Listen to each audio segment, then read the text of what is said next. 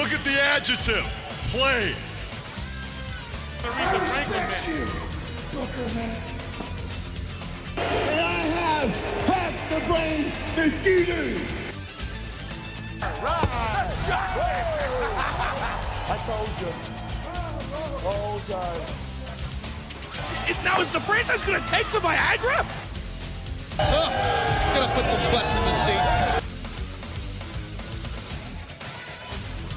Hello there, wrestling fans, and welcome to episode number 30 of Because WCW, the podcast where the big boys play. My name is the Twisted Genius, Dean Ayers, and I am joined as ever by my esteemed colleague, the Cockney columnist, Liam Happ. Liam, how are you doing, sir? I'm feeling pretty good for someone who has this tremendous feeling of deja vu. It does feel like Groundhog Day a little bit over here, but I do like Cockney communist. I just said communist, didn't I? I'm doing it to myself. You did. I might as well be a you're Cockney communist now. You are now the Cockney communist. Oh, Yeah. for crying out loud. As we previously established, unless of course we established it on the first version of this episode. We'll tell you about that in a minute, listeners. That you were born within the earshot of the Bow Bells, which Was makes you indeed. a genuine Cockney. Yep, long-suffering FWA diehards will remember that stupid bunch of idiot fans called the Mile End Posse. That was a shoot, brother. Yep. I'm from Mile End, Bow. Live up more Welling way now. But yeah, Cockney boy. And apparently a communist. Apparently so.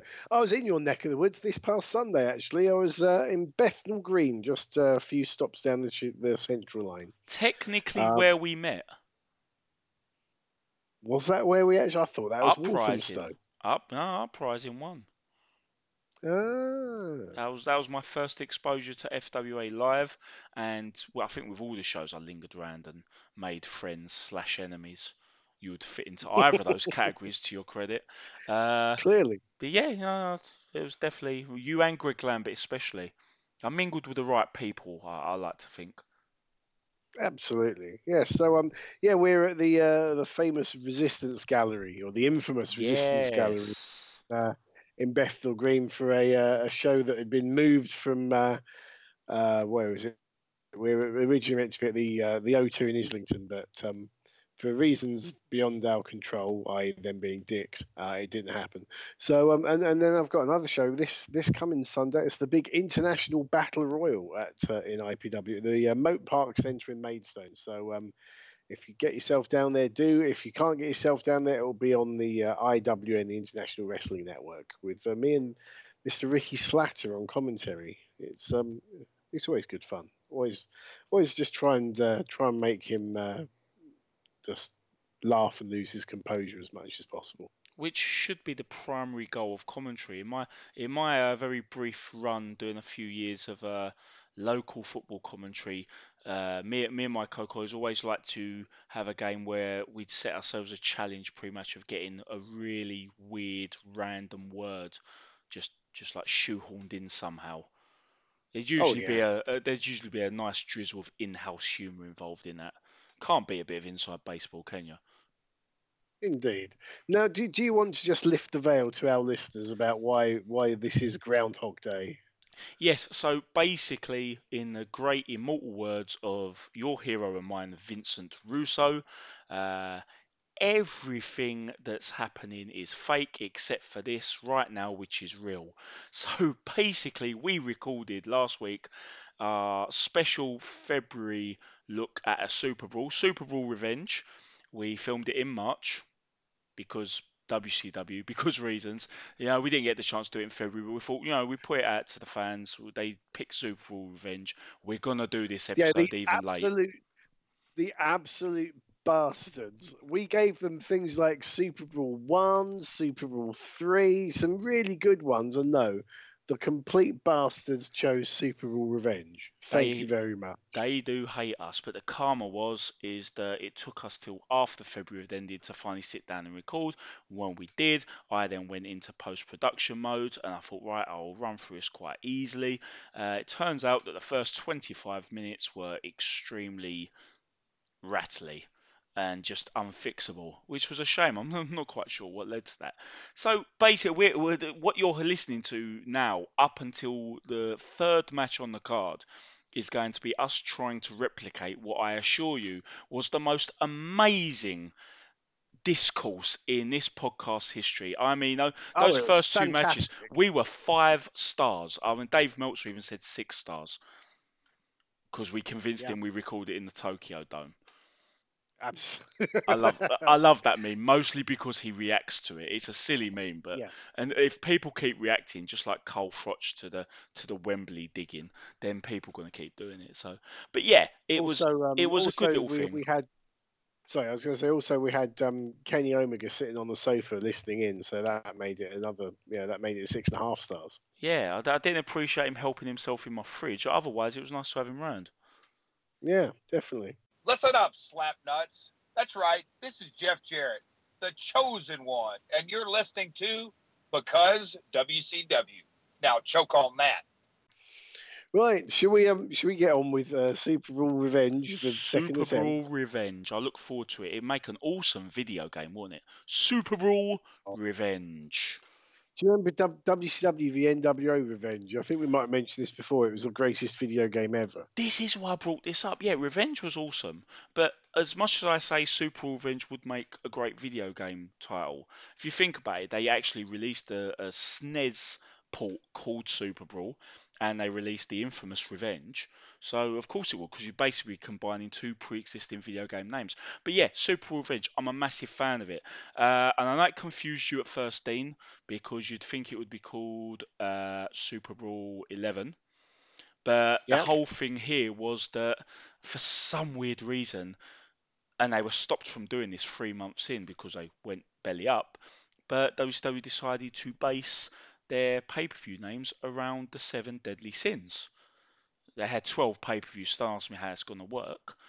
But they had Sin in January, Super Bowl Revenge in February, and their last pay-per-view was Greed. You'd think if they just kept 5 of their best names, such as Super Bowl, Starrcade, Great American Bash, Bash at the Beach, you keep those ones, and then you change the throwaway ones, such as Sold Out and Uncensored, into these, you could make it work. But I have no idea where they're going with it. Thankfully, we never had to find out. Well, bear in mind that there's 7 deadly sins, but they've called one sin, which itself isn't one of the 7 deadly sins because it is the sin itself. But then they couldn't call it Vengeance because that was a WWE pay-per-view or WWF at the time pay-per-view, so it was Super Bowl Revenge. But the main thing for me is I'd be really interested in how you'd be able to successfully market a pay-per-view called Gluttony, or more importantly, a pay-per-view called Sloth. Well, I think the latter one will be headlined by Kevin Nash for sure. Yay! Had to. Here all week. Try the veal. Okay, so it's February the 18th, 2001, and we're coming at you from the famous Nashville Municipal Auditorium, which is a famous wrestling venue that has previously hosted many WCW events, including Wrestle War 1989. You remember the fantastic Steamboat v Flair match, and 3 consecutive Starrcades in the mid-90s. It's also hosted WWF events such as In Your House 2, and a pay-per-view special featuring Hulk Hogan and Brutus Beefcake v Randy Savage and Zeus inside a steel cage, which was a kind of eerie precursor to the worst main event in WCW history of Uncensored 96, which of course we covered in episode 9 along with Paul Benson. I don't think any of us have really recovered from yet. No, I certainly haven't, and I'm not looking forward to the day that we review one of those Starrcades you touched upon, which would be Starrcade 94, headlined by Hulk Hogan versus Ed Leslie. Oh, to think! Can you imagine being a local in the Nashville area and going and attending Wrestle War and being blown away by it and thinking 5 years later, you know what, I'm going to pop down to this pay-per-view and see what they've got to offer, and you get that instead. Yeah. Starcade, the granddaddy of them all. It's going to be a good one. I mean, Ric Flair, Dusty Rhodes, people like that have headlined in the past. It's going to be great. Oh no. Talk about kill the town. That's how you get it done.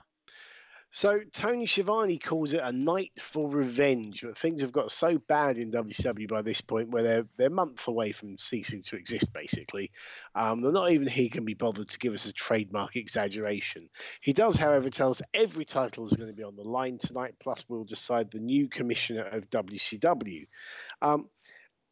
This is where it gets a bit weird now. He asks whether Kevin Nash is going to turn up for his main event world title shot against Scott Steiner, which is obviously a really good way of putting over the importance of your world title, your main event, and the entire pay-per-view. Well done, Tony. Yeah, well, it's not his fault. It's the storyline written for him. No, blame Tony. It's all your fault, Hyperbole Machine. It's your fault for being so knackered at this stage. Yeah, this is the first of many tropes from the early 90s. No, sorry, late 90s, early 2000s professional wrestling scene that you'll see scattered along this. Because as far as those pay-per-views go, the last three are trotting off to a miserable fate, but they're nowhere near as bad quality-wise, at least I don't think so, as the pay-per-views that got them in this mess in the first place. But one thing that can't be allowed to be getting away with is the fact that it is full with this stuff that's just done to death in the Attitude Era, quote unquote. One of them is our headline hasn't showed up, are they going to show up? And I hate it. We'll talk about more of these as we get along, or at least I hope I do. From memory, I'm pretty sure I do in our first attempt at recording this. So hopefully this will just segue seamlessly. Fair enough. Shivani's joined by Scott Hudson at the commentary desk. We then get shown footage from the pre-show earlier on the evening of Billy Kidman being attacked by Road Warrior Animal, which means that Kidman is out of the opening six-way cruiserweight clusterfuck, and a mystery replacement, I hasten to add, has been found. So, Liam, are you ready for our opening match? I am ready for the opening match. Okay, you may be surprised to learn the names of the people in the opener because they don't normally wrestle in the opener. It's a cruiserweight. Now that this is brilliant. This is because WCW. It's a cruiserweight six-way four corners match between Evan Courageous, Jamie Noble, Kaz Hayashi, Yun Yang, Shannon Moore, and our mystery opponent. So the first thing that sprung to my mind is these guys are still doing the openers. I mean, weren't they in openers like about 2 years ago or something? Not quite 2 years ago. We're looking at about a full year at this point. A full year. But especially the last 4 or 5 months, around the time that Vince Russo was kicked out. Although I believe Russo had them open 1 or 2 pay-per-views, but obviously that would be with such gimmicks as a dancing Tank Abbott and things like that. After that, we started to settle into a trend, as you said, different combinations of the same 6 guys. There's pros and cons to that, but the biggest thing to remember, and I know we can't assume anything because we never did find out where WCW went after March, but if you get to the stage later where we talk about who is the mystery replacement for Kidman and where that leads, especially in the final pay-per-view and the final Nitro, you'll see that there was a bit of forward advancement. And I like to think that the other 5 members of this famed 6 stood a similar chance of such advancement down the line, except maybe Evan Courageous because he wasn't all that good. Yeah. Well, Shannon Moore seems rather shocked that the sixth man, the new sixth man, is his tag team partner Shane Helms. And so, despite having 3 established tag teams in this match, 2 of whom are dressed in identical matching gear, it's a singles match under elimination rules. Why? Go on, Liam. Because there's a cruiserweight title match on the line to the winner, and only one person can challenge for it. Oh, is that a logical thing? Sorry. But yeah, there is definitely a bit of because WCW about this. And at first glance, there might be a little bit of that about the way the match unfolds. But I'm going to try to defend with a little bit of logic as we go along, as we did before. And there will be some bits, as you and I already both know that we're probably a bit indefensible, but we'll do our best to get our heads around it, and I feel like we'll have moderate success. Okay, well, we start off with Noble v Moore, but you know this is going to be a fast-moving match, lots of tags, and indeed, within 2 minutes, we're getting multiple dives as the Young Dragons hit a beautiful pair of stereo Asai moonsaults onto Moore and Helms. The crowd, they're reacting to the dives, they're reacting to the high spots, but not much else. And despite it being a singles match, there are lots of double team moves between the tag teams. And the other thing is, if it is elimination rules and it's a singles match, why are people making saves? That really annoyed me. I know I'm trying to put logic into a WCW match, but it annoyed me. Well, there are logic to some of the saves, I really do feel, but not all of them. And there are a couple of times where you would sit there and think, honestly, it would benefit you to just sit and watch that elimination happen. But sometimes you can explain it away, and in my opinion, it's down to commentary to just add that extra layer of explanation by explaining that afterwards or speculating that afterwards in kayfabe terms. If you think, as you said, technically you've got 3 teams of 2, 3 regular teams, and you don't really want to come down to a situation where the last 3 are you and an established tag team who are more than happy to batter you and then settle it between themselves. You think of some of the strategies you see on game shows such as The Weakest Link or reality TV like Survivor. You got to play the game a little bit, and I would love to hear a commentator say what I'm saying right now because I think it would help prevent people from going, "Oh, WCW being stupid again." But yeah, some of the saves were a bit silly, and it feels like they're just going through the motions and muscle memory of what they do within the confines of a wrestling match. They're so used to wrestling an identical match but with different rules. It's bound to get out of hand a little bit. Some of it made sense, Yeah. some of it didn't, and they could have done such a better job of making it clear. So I don't hold the blame just at the people involved in the match and the agent putting together the match. But we also have to bear in mind that Tony Schiavone is a month away from losing his job and he doesn't give a shit anymore. Oh, he checked out ages ago. I'm shocked he didn't follow Bobby Heenan out the door. But they didn't have too many quality replacements, especially as the head honcho, the man who ties it all together. He always had that about him. Yeah. So everyone attempts a top rope move to ground his opponent. Everyone misses. It looks kind of stupid because after a couple, you kind of know what's going to happen. We then have another series of dives to the floor. The fans are appreciating the highlight reel moments most definitely. Courageous and Noble hit a great double team powerbomb and springboard forearm combo on Hayashi, but both men want to pin him and pull their partner off. Not like that, obviously. Hey! As the commentators despair at their egos. Yang then sends Noble out and attacks Courageous, who fails to sell it and then sort of falls to the floor in a heap. That it just looked basically Yang and Courageous together look pretty awful in this match.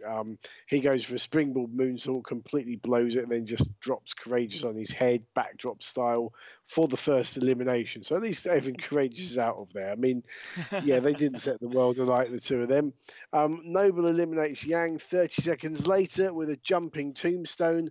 Moore then eliminates Noble with a top rope rocket dropper style move he calls bottoms up. It's Moore and Helms double teaming Hayashi now. Helms signals for the vertebreaker.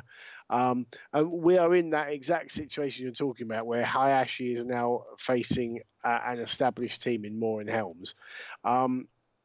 So Helms signals for the vertebreaker, but Moore attacks him with another bottoms up and covers Helms.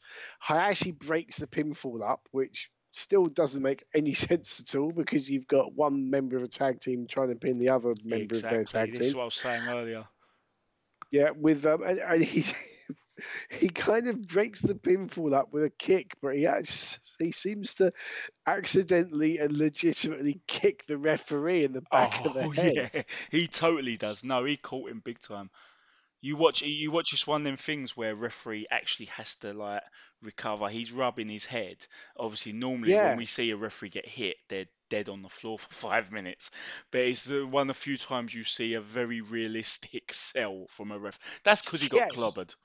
Because he actually got clobbered. So yeah, Moore. He then covers Moore. This dazed referee makes a count, but but Helms pulls Hayashi off again, not like that. So he can lay some punches into his tag partner who attacked him, even though this is a 6-person, 4 corners match with three tag teams, where it's actually a singles match with every man for himself. Are you still following this? Good. Hayashi goes up top for a moonsault on Helms, but Moore rolls Helms out of the way and lies down himself, moving before Hayashi crashes to the ground. At this point, I am so confused. Helms then gets back in the ring, hits Moore with Nightmare on Helm Street for the pin. It's down to Helms v Hayashi. Hayashi gets a great near fall with a snap German suplex. More near falls follow. The crowd are really getting into this now, and Helms gets the win after 17.5 minutes with the Vertebreaker. The last-minute sub has won the match. It's like Denmark at Euro 92 all over again. Hey! I knew you were going to make sure that got back in. Absolutely. Yes, listeners, Dean did reel off that one in the last one, and he's entitled to because it's a pretty awesome line. This match really... I have used it on commentary before. in IPW commentary. I compared Luke Dragon Phoenix to Denmark in Euro 92. So now he's going to find out, the poor sod, that he's recycled goods. Yeah. Ah, bless him. I hope he listens anyway. This match really needed a better / more bothered to work / more meticulous agent covering it, really, especially with the relative lack of experience of the actual combatants. It was a fun opener, you can't deny that. There were some great moves, and you mentioned the big blown spot with Yang and Courageous, but at the end of the day, I thought you really glossed over the recovery. Was well, everyone's giving me stick for doing this. He scoops him up and hits one of my favourite moves from back time. I believe he called it Yang time, where he gets him in the Alabama slam position, but then just drops to his knees and spikes him on the head. Inverted tombstone, you call that? I always like that move. It's awesome. And you notice that all the stick he was getting for a horrible spot, everyone just gasped when he hit that move, and it's a good way to recover from a flub. There were loads of big moves. You pretty much went over most of them. Great dives. It was good. 17.5 minutes though for this. Should be about 12, and that would have helped because, as you said, crowd drifted in and out, but they were into it overall. You shorten it down, you give them less to try and remember. You might not have such a mess as it was at parts, not just in the poor execution of moves, but also the confusion of saves. They're probably just doing it because they've got to kill time to the next spot, but you give them a more crisp, concise game plan, and you're looking at one of their best yet, because most of the matches they had in any combination were all great affairs.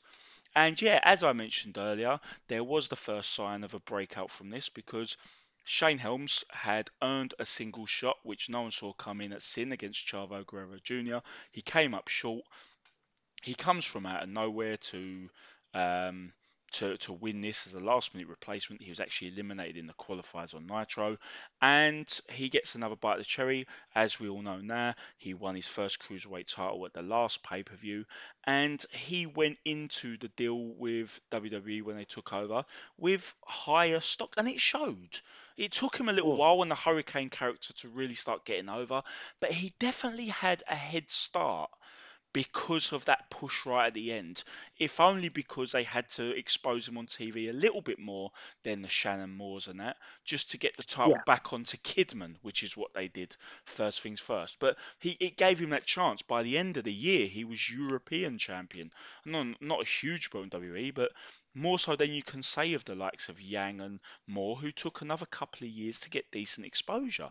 So... Definitely. It was a big thing, and it makes you wonder if WCW had carried on. And I'm saying this as a man who's written 3 years of fucking fan fiction, and in my case, I definitely did. But I'd like to think any sane booker. We've spoken to Dave Penzer on this podcast, and he said that he pretty much would have been part of the creative process underneath John Laurinaitis. You like to think those guys would have worked these people up the ladder as new cruiserweight talents, such as the likes of AJ Styles and Christopher Daniels, started to come in these guys' place. That's how I like to think it would have gone.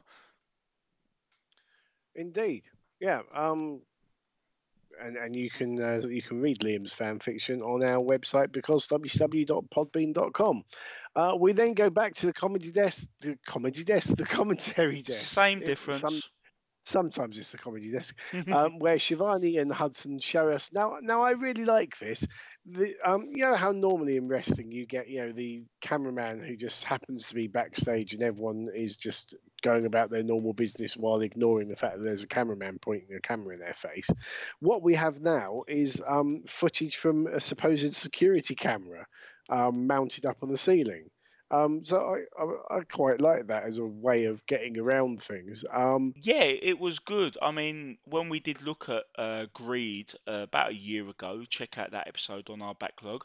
They also did a device all throughout where the Magnificent Seven, the big heel faction, were filming each other. I think Bagwell was the owner of the camera technically, but they were doing segments like that, and it led to some drama in between the things. So whoever was really taking control overall, and they usually do a committee, I know, but whoever had the last say over those last few months while they were preparing for the Fusion takeover that never uh, was clearly trying to get them back to basics and a certain degree of reality, which is a fair response after enduring Vince Russo for 6 months.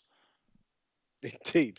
So anyway, yeah, the security footage shows Road Warrior Animal, Ric Flair, and Chavo Guerrero Jr. all talking, and what we're meant to be thinking here is, did Chavo get Animal to take out Kidman for him, so he wasn't in the match because he doesn't want to defend the belt against Kidman.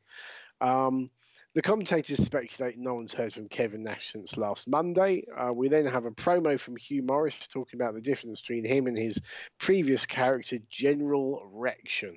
Ha ha You ha. remember him? Hugh G. Rection, yeah.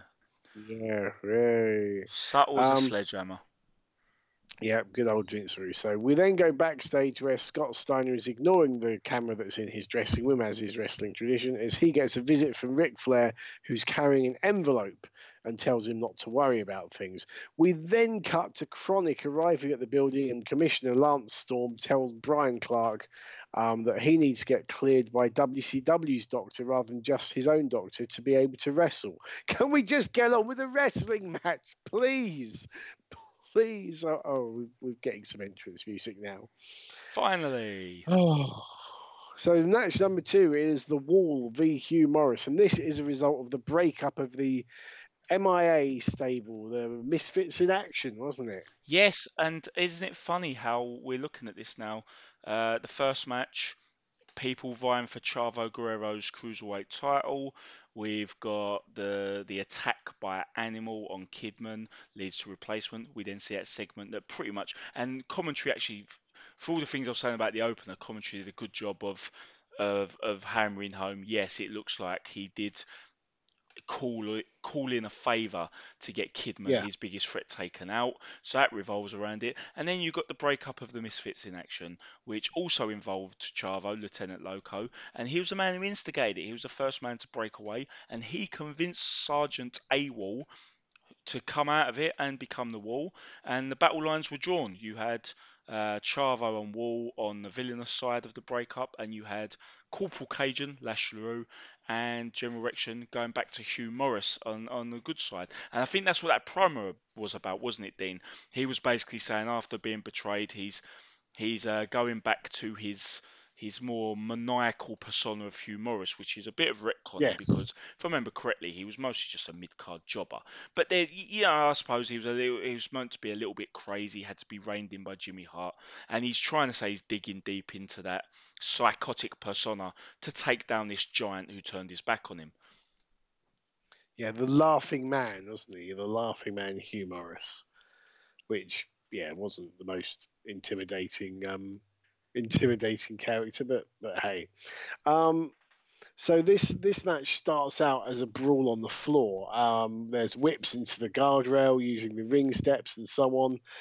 Morris then drags Wall back into the ring, hits this great top rope elbow, but he doesn't make the cover. He instead gets Wall up on his knees, slaps him around the head. Wall gets back to his feet, lands a big boot, and collapses to the ground again. Wall then misses a top rope leg drop. I've no idea why a man of his size is going to the top, but I guess I suppose looking back, it was a sign of the times back in sort of 2000, 2001. It's another trope we referred to. Yep. Add it to the list. Wall then hits a huge spine buster, but is too exhausted to make the cover. Morris kicks Wall low right in front of the referee, but nothing gets done. That's another move of the time. Oh, that was one of the worst, weren't it? Just ECW style relaxed rules everywhere. Yeah. So the crowd have gone quiet now. The brawling and the top rope moves have ended. And they seem more interested in getting their signs on TV. The pace is very slow indeed, or to quote Scott Hudson and to take him completely out of context, this is not wrestling of any type. Having said that, Morris hits a big German suplex and Wall's in position for the moonsault, no laughing matter. Morris lands it, gets the 3 count in just under 10 minutes. He hits another moonsault. It went way too long and it lost the crowd midway through. Yeah, here's the thing. I know this isn't on paper. This isn't the match you look forward to. Most people, you look forward to what we just had in the opener. That especially speaking about diehard internet fans, you look forward to the workers, the exciting wrestlers. But I won't lie. At the time, as this was unfolding, week over week, I was really looking forward to this because I thought we was just going to get a good old-fashioned big man hospital, and I look forward to these two beating the tar out of each other for about 5 or 6 minutes, and then getting a big move to finish. Instead, as you said, it drags on for 10 minutes, involves every shortcut, every cliche known to man. When these two guys easily have enough stamina to go 5 minutes and just slug it. That's what people want out of this sort of exchange. And the finish is Hugh Morris's moonsault, which 9 times out of 10 he bloody misses. So yeah, it was a very disappointing match. Yeah, he kind of landed with his chest hitting the bloke's far arm or something. I seem to remember. Yeah, it's always such a vague connection. Always. Sometimes he just lands his forearms on their torso. And the rest of the 300 pounds of a man just crashes on the mat and he kind of leans on them as he comes down. Oh, yeah, he's finished. He's toast. Find another finisher, you doofus. You bullying doofus. Allegedly. Yeah. Yeah. I've always liked the idea of something. So I remember the build being all right. They were in the stable. They split up. They've put I shat on it a moment ago, but kudos for the effort for trying to make a thing of these guys going back to their previous personas. So they've got a thing here, and they're two big guys, and they should, by all rights, just be able to have a big old hoss battle and beat the shit out of each other. And I really think, similar to what you said, we've trimmed a few minutes off, basically have them just beat the piss out of each other. As soon as they feel like they need to go to a rest hold, make the call for Hugh to hit the German and the moonsault. You do that, and you've got a different animal of a match, and exactly the sort of match that these two guys are tailored for, and also that this program was tailored for. It's a mid-card thing; it's not important, but just let them go out for 5 minutes, and the fans are there. The fans are up for this, and as you said, by extending it, you lose them, and that's why sometimes less is more. Especially when you consider that this show started to overrun, they had to take time off the DDP stuff later on. Yeah. But I mean, when have WCW ever had trouble controlling the time on their pay-per-views? Yeah, it's almost a badge of honour for them, isn't it? But one thing I will say to their credit so far on the show, even though some of it's not gone too right, and I'll make you completely correct earlier when you said that was a lot of backstage segments to do between just 2 matches. But everything about the show so far, all the storytelling is actually quite tight. Even if everything on the show doesn't float your boat with the stories they're going for, the match quality could be better here or there. Few blown spots in the opener, too long in this one. It's so much better than what Bischoff WCW became after the NWO had their peak in '96, and Nitro just became like this mess of just get all the stars on the show and make up as you go along. Or we know how much worse it got in '99, 2000 for coherent storytelling. Now we're starting to see things make sense. Security cameras, weaving in stories of each other. The product's just, as sad as it makes me, the product's starting to look just bearable before it's demise. This whole show, and we will see as we go on, this whole show has a thread of a narrative that makes complete sense. So, yeah. But we now go to a terribly hokey backstage segment where Conan gets into an altercation with Road Warrior Animal, who's standing guard outside Ric Flair's office before a gaggle of local indie wrestlers posing as security who've blatantly been just waiting around the corner come charging around that very corner and break them up.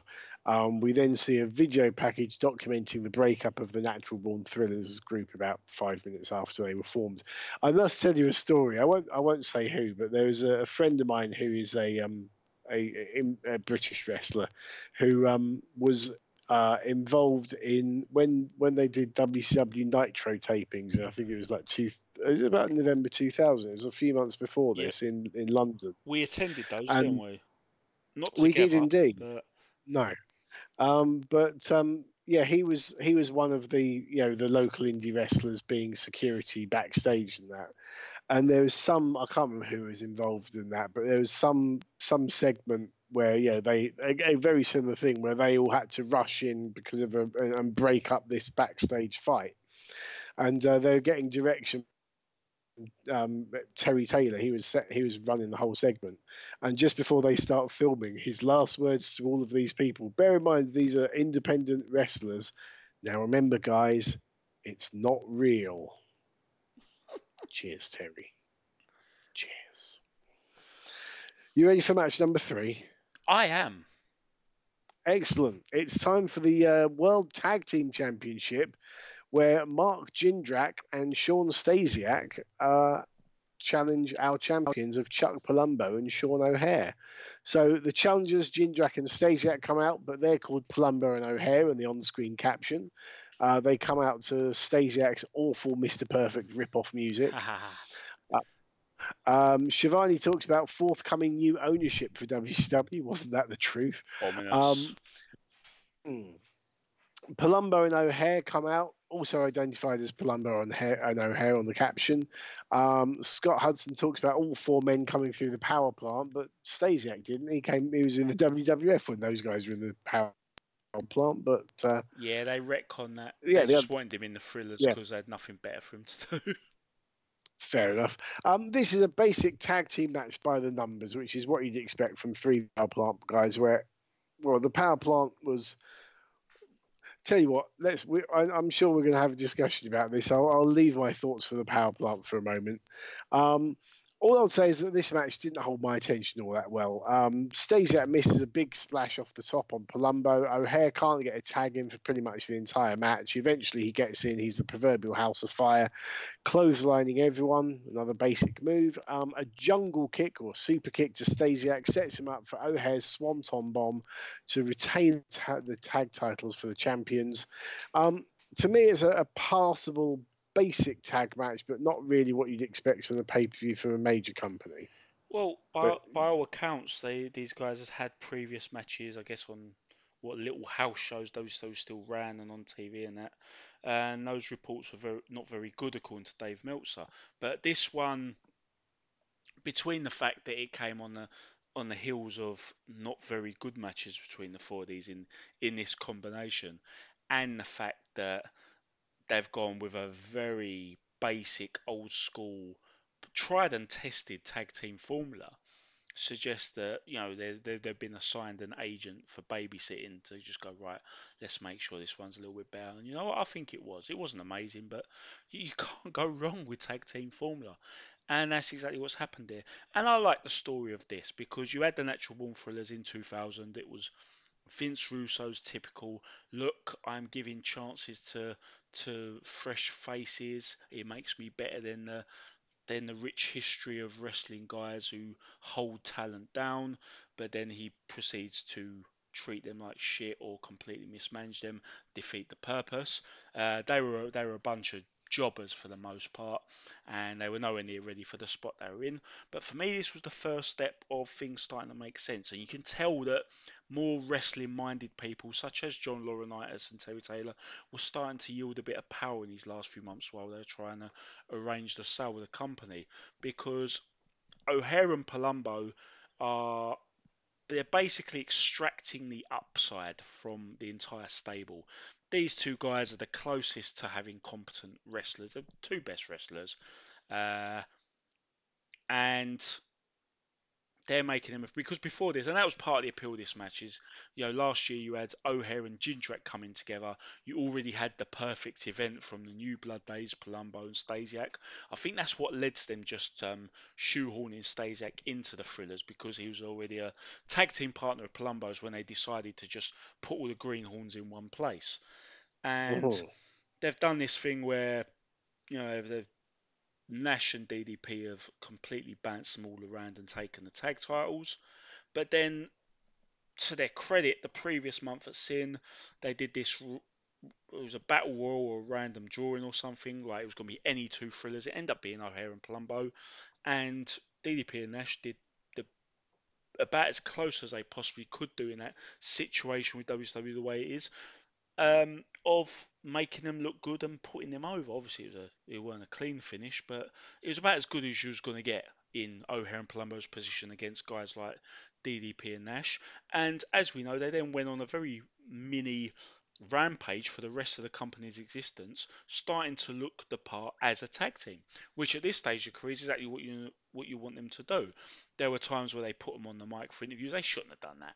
But just putting them in the ring, running through other tag teams, and in this case, taking care of their previous partners who feel that the other two were lucky to get the tag title shot and that they are the better two. You've got a story here, you've got progression. They follow tag formula. There's absolutely nothing wrong with it to that extent for my liking. And considering what we know about guys like Sean Stasiak, who, by all accounts, he's having a great time in his post-wrestling career as a doctor. Very, very well known in his field, etc., etc. But chiropractor, isn't he? yeah, I think, yeah. but this is about as good as it's gonna get from him in the ring, really. I mean, the thing that I just don't like about this is that, as I said, this is a basic tag match with basic moves, super kicks and clotheslines, and it's when you consider that WCW is the number 2 company in America, has been the number 1 company, and they're vying for that number 1 position with the WWF. Okay, they're losing badly by this stage, but the point remains that that's what they're aiming for. To have these guys, these rookies, competing with each other for your world tag titles on a pay-per-view, a major pay-per-view, just doesn't sit right with me. And I think this is the problem for WCW. You look at the WWF at this point, and in 2001 they had got Ohio Valley Wrestling, and they had got people like Randy Orton and Batista and John Cena all wrestling and learning their craft in OVW at this point. There was nowhere for guys from the power plant to go.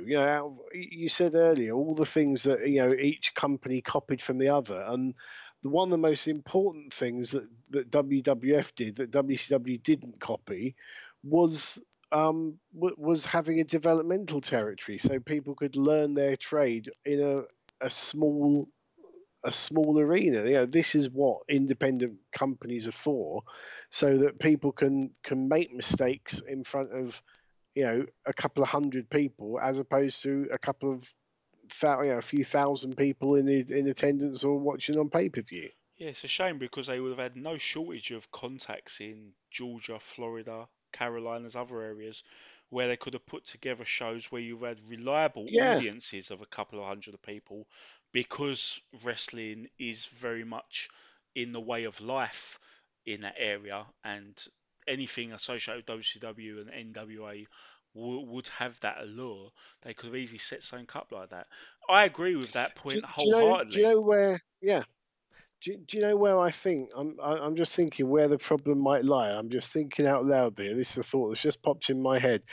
It used to be that your TV tapings, your worldwides and all that were squash matches, and then with the era of Monday Night Raw and Nitro and the Monday Night Wars coming in, squash matches more or less went by the wayside. And WCW would use people, established veterans with great contacts, people like the Italian Stallion and George South and people like that who ran in Florida and Georgia, like you say, Liam, that who had these independent companies because it was their rising stars, their new blood who would be those jobbers. And that relationship might still be there to a degree, but that relationship had gone because the landscape had changed.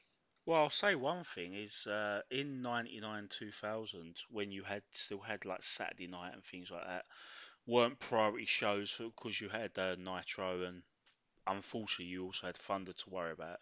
But things like Saturday Night and Worldwide would have guys who would then become name wrestlers in the dying days of those two. But notably, you'd see a lot more of guys like Elix Skipper, who's known as Skip Over in one of the weirdest names I've ever seen for a wrestler. You'd see Devon Storm, who became Crowbar, and he was also Yep. Tempest in TNA. You saw those guys doing job duty a lot more than you did the O'Hairs and Jindraks. And I think that's also telling. Because, granted, they want to push these guys who are over 6 foot tall and have this tremendous look. Like Sean O'Haire, one of the best looks for a professional wrestler I've ever seen. But you've still got to gradually bring them into it. But that's a valid point for early thrillers. I think at this juncture of WCW, they don't know if they're still going to be in existence. If they are, they need to figure out what they're going to do. I think they did the right thing here. They have extracted Palumbo and O'Haire. They've put them in a tag team because they've still got a few things to learn. And the tag team's the best way to do it. And they really, for 3 months, they established them as quite good. They were by a country mile put forward as the more capable members of the Thrillers. Who I remember that match at Sin where O'Haire was running rings around Kevin Nash, backflipping on the ropes over Nash's head and hitting him with a super kick, and the fans were really reacting to things like this. The sort of offense you don't see people get on a Kevin Nash that often. They then won this match against their former stablemates, which clearly establishes them as the champs and the better two. And we covered Greed about a year ago. If you go back and listen to that, if you watch it on the network, you'll see that infamous match where they destroyed Buff Bagwell and Lex Luger, two very established top-level guys in the company, for better or worse, in about 60 seconds. So they went all in on Palumbo and O'Haire as a tag team. I feel like they would have been tag champions for most of 2001. It would have been the right move had those two continued. Heaven knows, with my little fan fiction I plug all the time, that's exactly what I did. But I mean, you look at, you compare how someone like, Orton, Batista, Cena did compared to these guys. You've got, I mean, out of all of these people, Jindrak has been far and away the most successful, but he's done it out of the spotlight of America. He's had a very successful career in Mexico as Marco Corleone in CMLL. Stasiak, as you mentioned, had a few more years and then quit wrestling and has become a very successful chiropractor.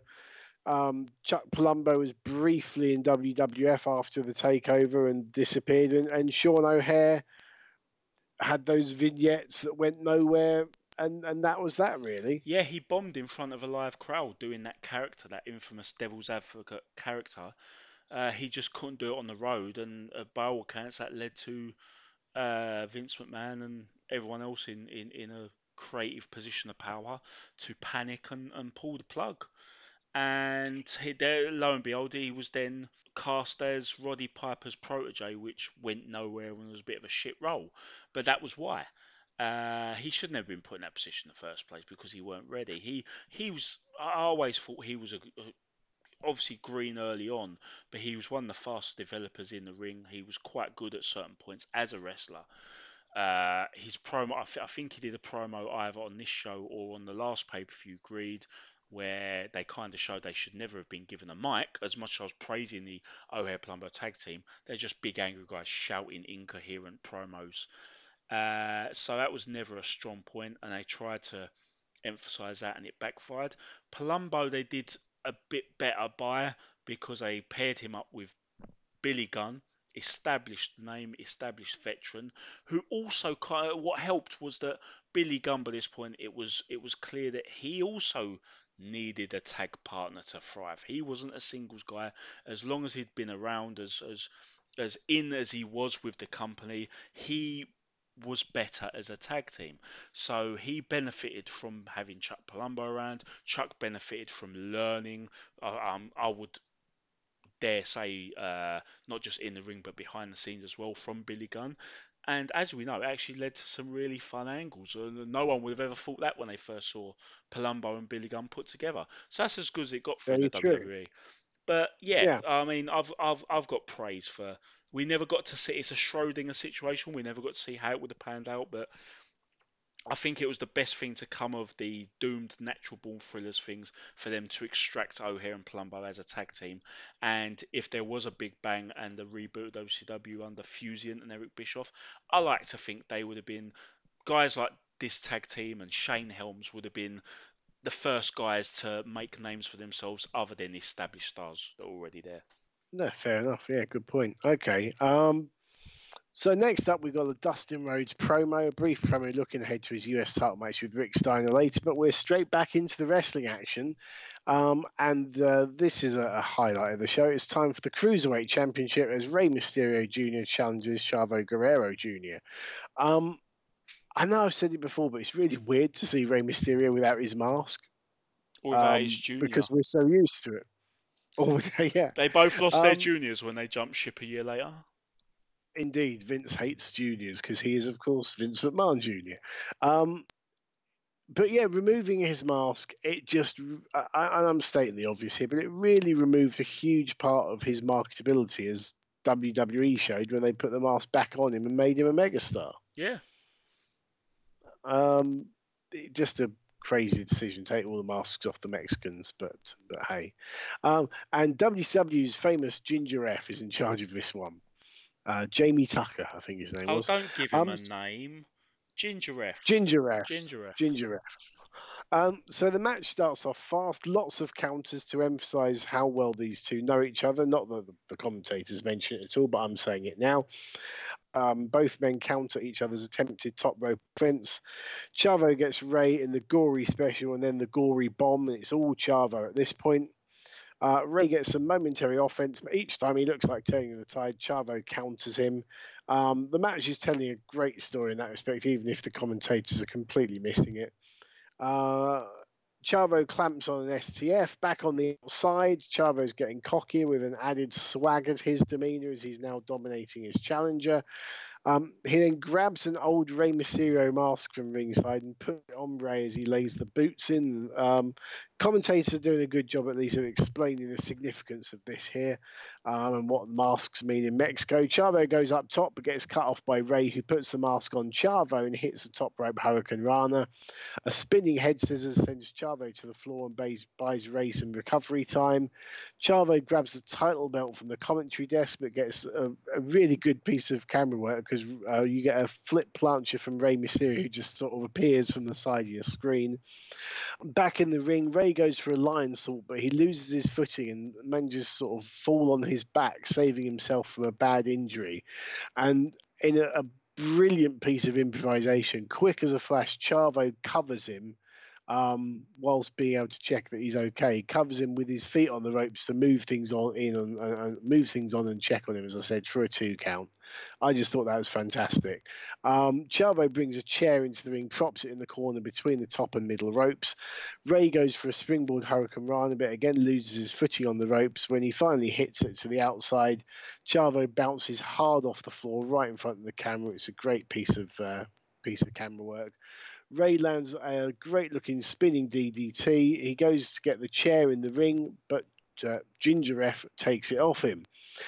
Meanwhile, Chavo gets another chair from under the ring, and as Rey goes to grab him to bring him back into the ring, Chavo smacks Rey in the head with the chair, unseen to the ref who's disposing of the other chair.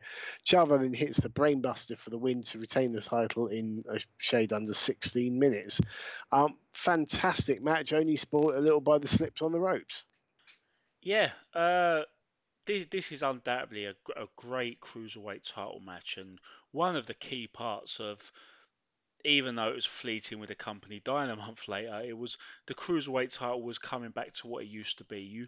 You had that batch of guys on the underneath who were in the opening match who, yeah, they'd be wrestling each other a lot, but as I said, the Shane Helms stuff gave you hope that they'd form a proper cruiserweight division and be in and around the belts. You had the cruiserweight tag team titles coming the following month as well. We never really got a chance to see, and you've got Chavo Guerrero, who I've made reference to this, and it's a fun thing to put out there now because your typical die-hard wrestling fan's opinion of Chavo Guerrero is reasonably low these days. He kind of put people off latter day WWE, and when he went to TNA for a little bit, no one really liked what he did there. People got a little sick of him, but I'm not exaggerating when I say this.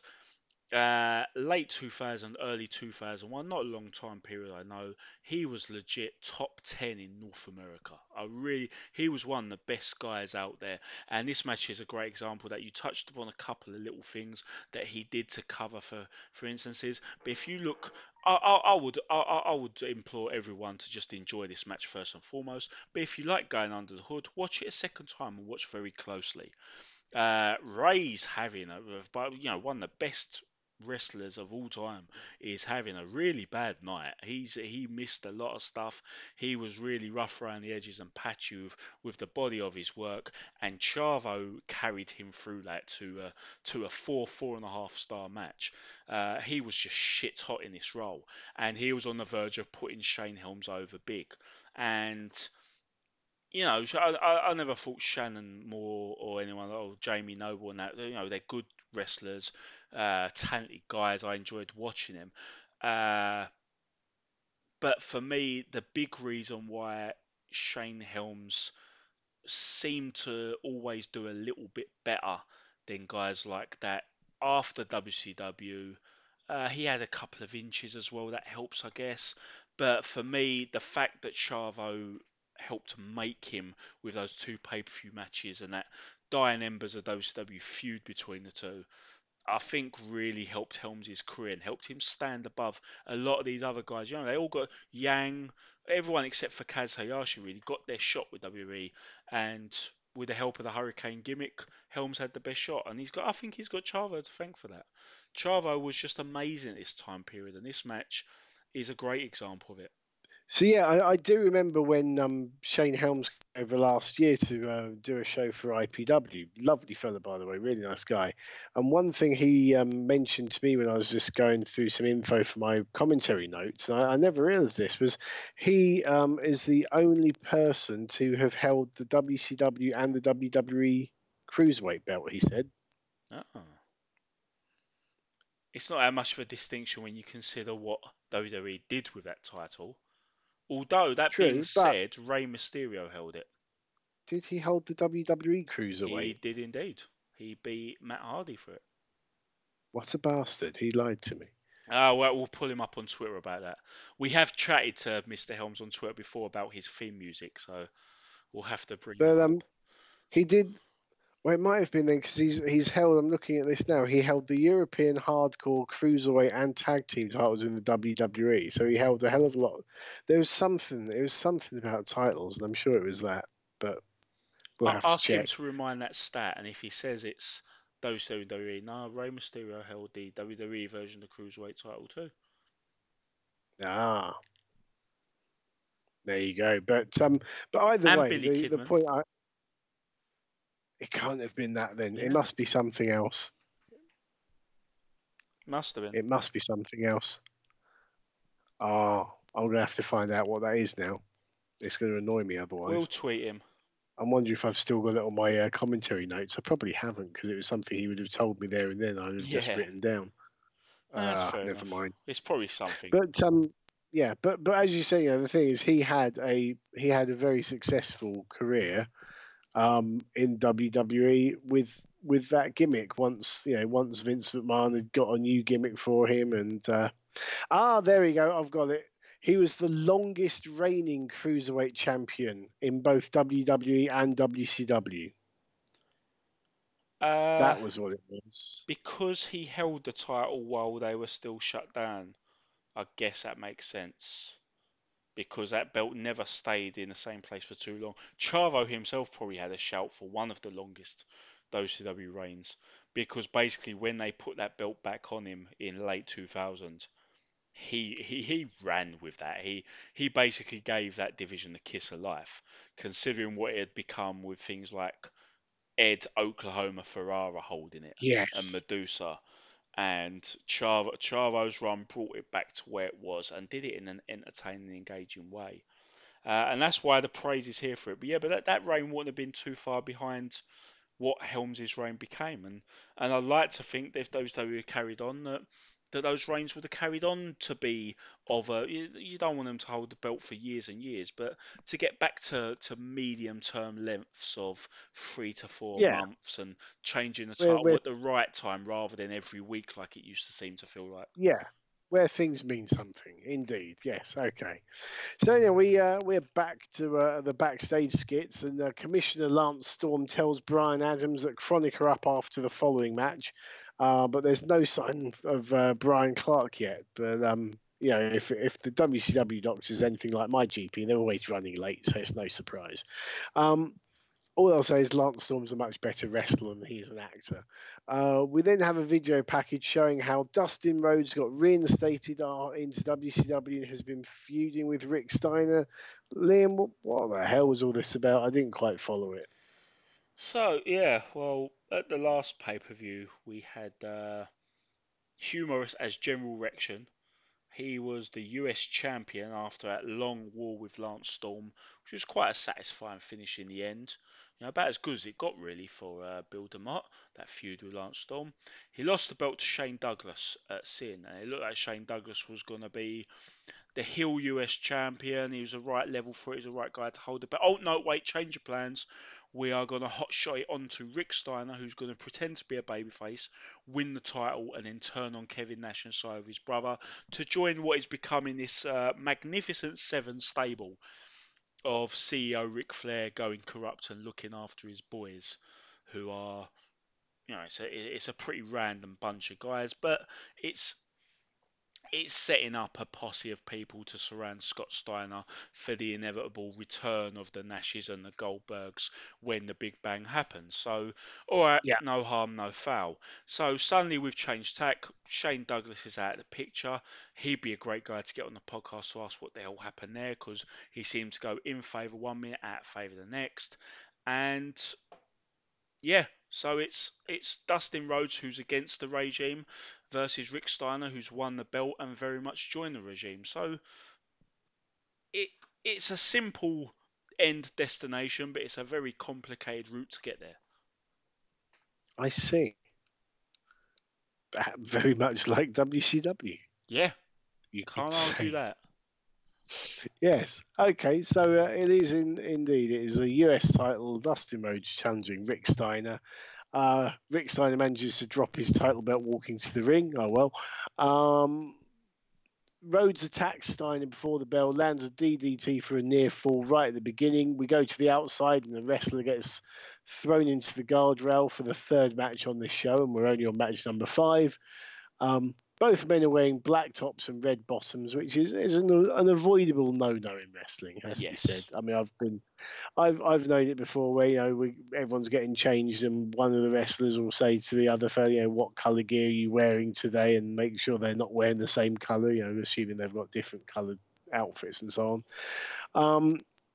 Rhodes kicks out of a Steiner line, which infuriates Steiner, and the commentator, this got me as well, the commentators ask how many people have kicked out of that, but in truth I've never seen Rick Steiner try and pin anyone with one. No, It's always just been a trademark move, not a finisher. just a quick pop, wasn't it? Yeah. Good clothesline, to be fair. Oh yeah.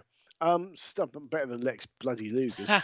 Steiner clamps on a single leg Boston Crab in the centre of the ring. He takes off his shirt to make things less confusing for the casual viewer. The crowd are definitely into this one, even if the action is nothing spectacular. Rhodes hits a big lariat for a near fall. He lands his bulldog, but Steiner cleverly rolls to the floor. Rhodes follows him out, and we're back to running people into the guardrail and getting a steel chair out. Just like in the last match, the referee takes the chair away, but doesn't spot Steiner removing the turnbuckle pad. I mean, don't they have agents for any of these matches? Steiner drops Rhodes headfirst onto the exposed steel and puts his feet on the ropes for a shady title-retaining pin in 9 minutes 11 seconds.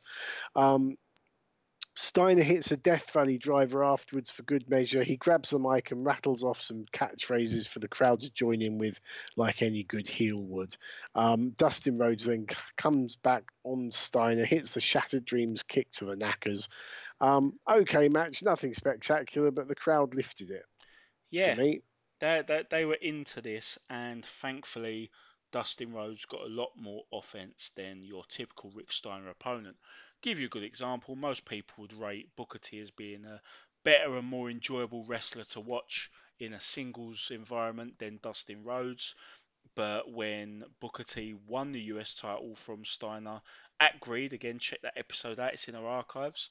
The following month, it was a far inferior match to this, mostly because it was Rick Steiner doing his usual boring shit, hogging all the offense, and you finally got an explosive burst of Booker T offense right at the finish.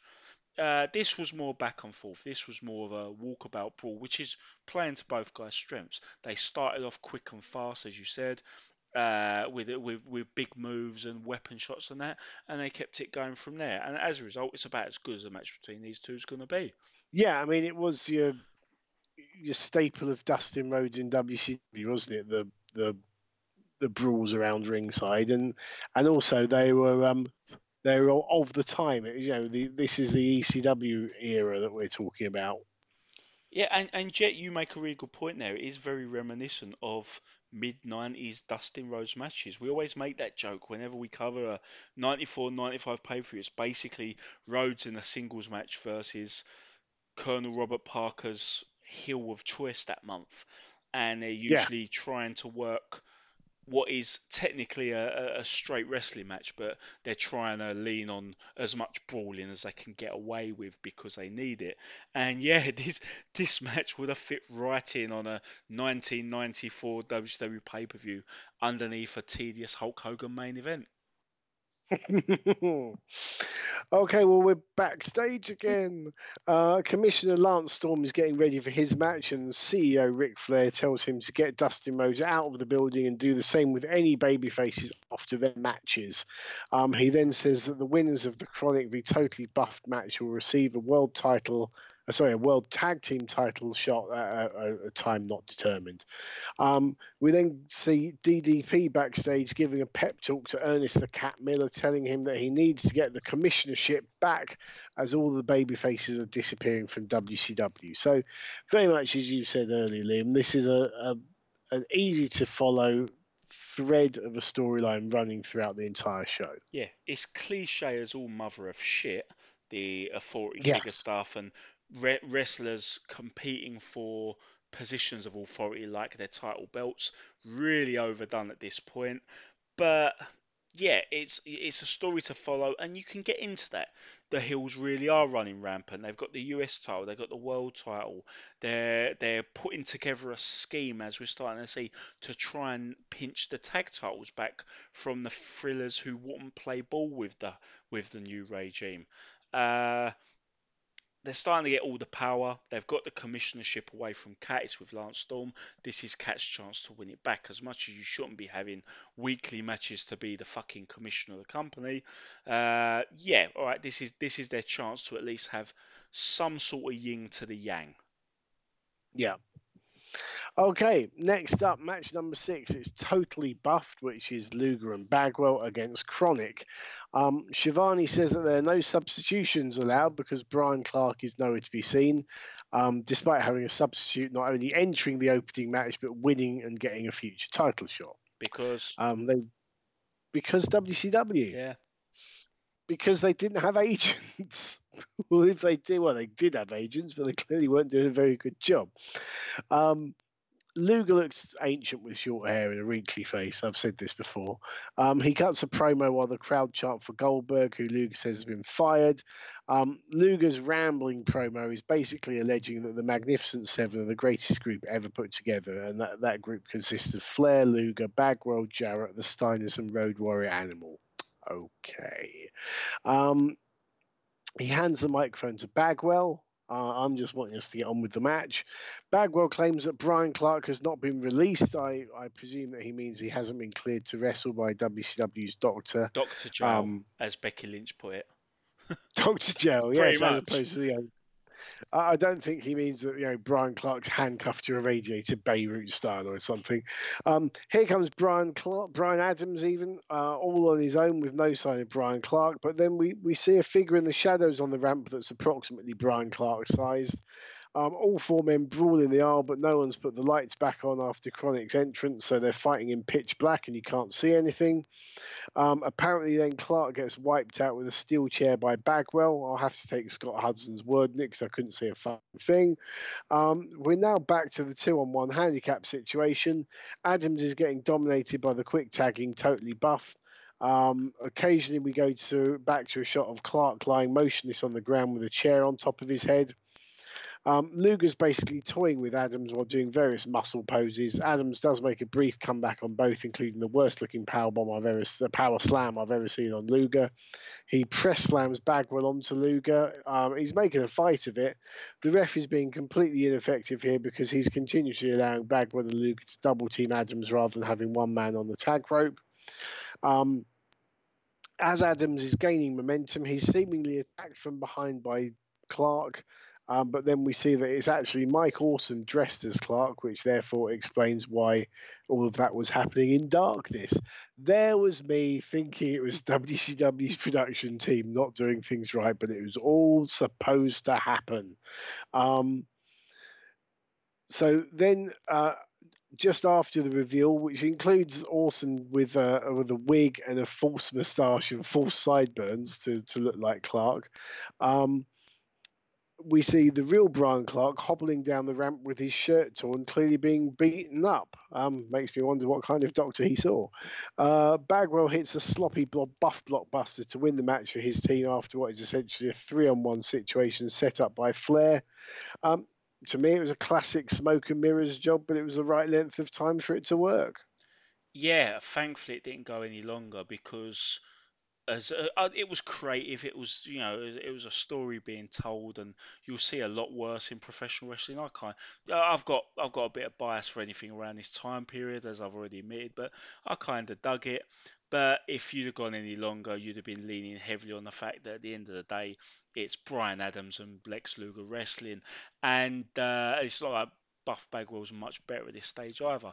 But Brian Adams and Lex Luger, where I remember when we covered a little bit of the WCW NWO era under Bischoff in like 97, 98, Adams versus Luger was just horrific, and it's not going to be any better 3 years later. So that's the one thing about this. You'd have thought, I suppose it might there might have been a legitimate injury to Brian Clark that they were playing into for this storyline, or they may have just fancied making Mike Awesome look a bit more like Clark than Adams, even though the two were not that different at all. But surely the better move would have been, if possible, to have gone with Clark carrying the load, who's a little more capable and a little more dynamic in the ring and doesn't blow as many moves as Adams. But yeah, otherwise, yeah, it was short enough. And it was story driven, so it's one of them things you can't rate it as a match. You rate the storyline, and the whole thing's chugging along nicely. It's entertaining enough, and yeah, it was creative as fuck. I liked it. It was good fun. It was a good fun angle, yeah. So after a nice little piece to camera by the commentators to position the next match, we go backstage and we see Lance Storm getting security to throw Chronic out of the building. Brian Clark, who could barely walk a minute ago, is now able to beat up the security guys. No, it's in Chronic's contract. They have to beat up security. If they have to job on the show, they get to beat up 3 times as many security. It's in their contract. I see. I wasn't aware of this. I see. Okay, it's time for match number 7. It's the match for the WCW commissionership because that's how things work. Can I imagine if that happened like that in the real, in the workplace? We've got a position for an account manager, and it's going to be a fatal 4-way, and the person who grabs the contracts that's hanging from the ceiling tiles gets the position and a pay rise. I'd be up anyway. Yeah, it'd be good fun. A health and safety nightmare. Imagine the paperwork, though. Jesus. The commentators note how the baby faces who can support Miller here are getting ejected from the building one by one, and there's still no sign of Kevin Nash. I mean, maybe they told Nash he was losing and he mysteriously got injured. Storm. Sorry, I'm far too cynical today. And it's far too Storm close to the cuts. bone as well. Indeed, heart attack. What a heart attack! Storm cuts one of his typical promos of the time, asking if he can be serious for a minute and declaring his greatness and asking everyone to rise for the Canadian national anthem. This whole thing with serious and miserable Lance Storm was a fantastic gimmick.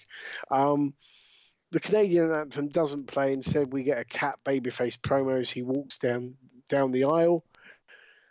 It's babyface v heel. It's USA v Canada. It's a stipulation that the fans care about. The crowd is hot for this one. The commentators explain that Miller, as commissioner, is the only person who stood up to CEO Ric Flair. For the fourth match out of 7, someone gets thrown into the guardrails, and Storm sends Miller in as they brawl on the outside. A feature of virtually every match so far, as I said. Storm targets Miller's surgically repaired right knee, and the story of the whole match so far is Storm targeting that knee. Each time Miller gets to his feet and gets some momentum, Storm cuts him off by going back to the knee. Cat throws Storm off the top, goes for a body slam, but his knee gives out. Storm then wraps his knee around the ring post twice. Cat gets a second win, starts dancing.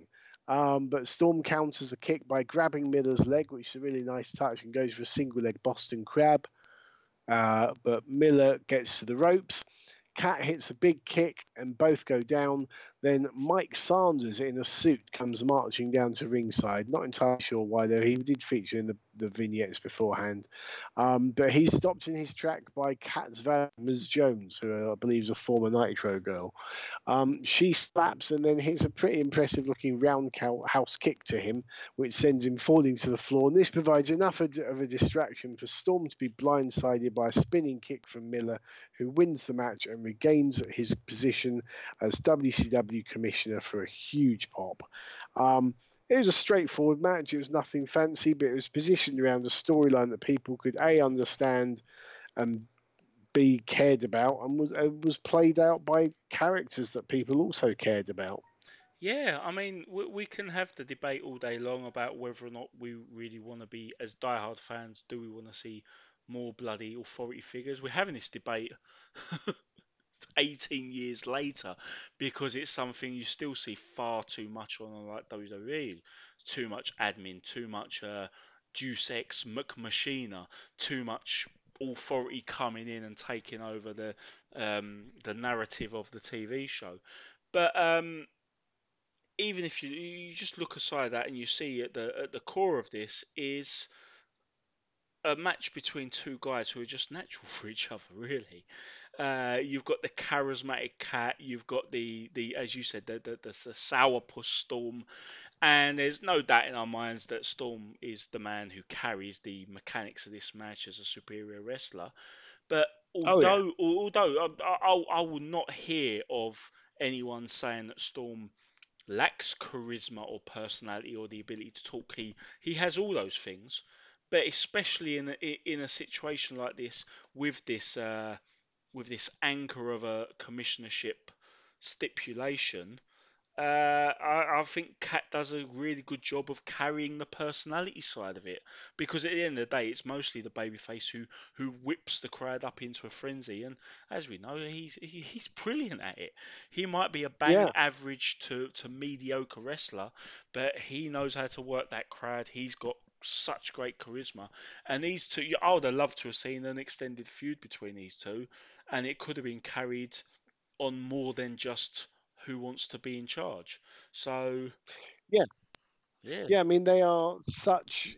Some of the great feuds are between the polar opposite characters. You think of, I don't know, Flair and Dusty Rhodes, for example. And this is an example of that, where you've got two complete opposites that therefore play off each other fantastically. Yeah. It's a natural thing. I'd love to have seen more of these two feuding, more than just for a 1 month plot device. They could have made it work. But I'll take what we'll get. This was decent enough. It was enjoyable. Two guys I just enjoy, as I know it's the same with you. It's two guys we both enjoy seeing wrestle. So seeing wrestle each other is going to be a treat for us Yes, personally. And I think we're in the majority, to be honest. indeed. No, absolutely. Yeah. Um, Following a brief video package hyping the next match, it is time for that next match, which is set to be Diamond Dallas Page versus Jeff Jarrett. Um, Before that, we're told that the Cat's reign as commissioner doesn't start until midnight, and for now, he's been removed from the building, which means they don't even let him shower. It's terrible. This is a harsh regime, and clearly, personal hygiene is not the top of their agenda. He's going to be the boss, but he's going to be a really fucking stinky boss. Yep, have to wait till he gets to the hotel to shower. Jarrett comes out with a microphone and he gets a video played where he shows DDP challenging Canyon to a match anywhere, anytime. So Jarrett states that Flair has signed off a match right now between them. So as Page faces the aisle, waiting for Canyon to appear, Canyon does indeed appear, but from underneath the ring and attacks Page from behind. But a fuming Page no sells it and takes over on Canyon. The match spills to the outside again. Hooray.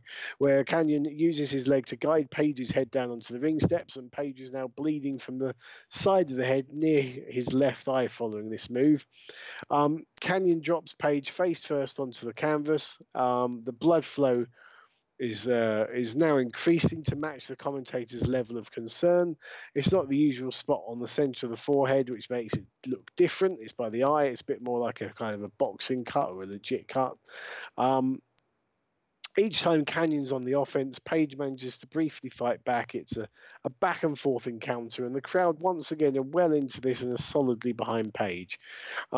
Page nearly turns Canyon inside out with a thunderous Uranage for a 2 count. Canyon retaliates with a sit-out powerbomb for another 2 count. He then hits one of his own also for a 2 count. Page goes for a diamond cutter, but Canyon kicks him low and hits one of his own, or Canyon cutter as they call it, for a 2 count. Then Jarrett comes back to ringside. Page goes for a folding press on Canyon. Canyon kicks out. Page lands on the referee, taking him out, which gives Jarrett the opportunity to jump in the ring and hit Page with the stroke. Canyon slowly crawls over to Page, picks him up, hits a flatliner on Page to win the match. With Page on the canvas, Canyon gets the mic and does some impromptu ring announcing to announce that the scheduled Page v Jarrett match is now taking place. And for once, this is all actually making logical sense.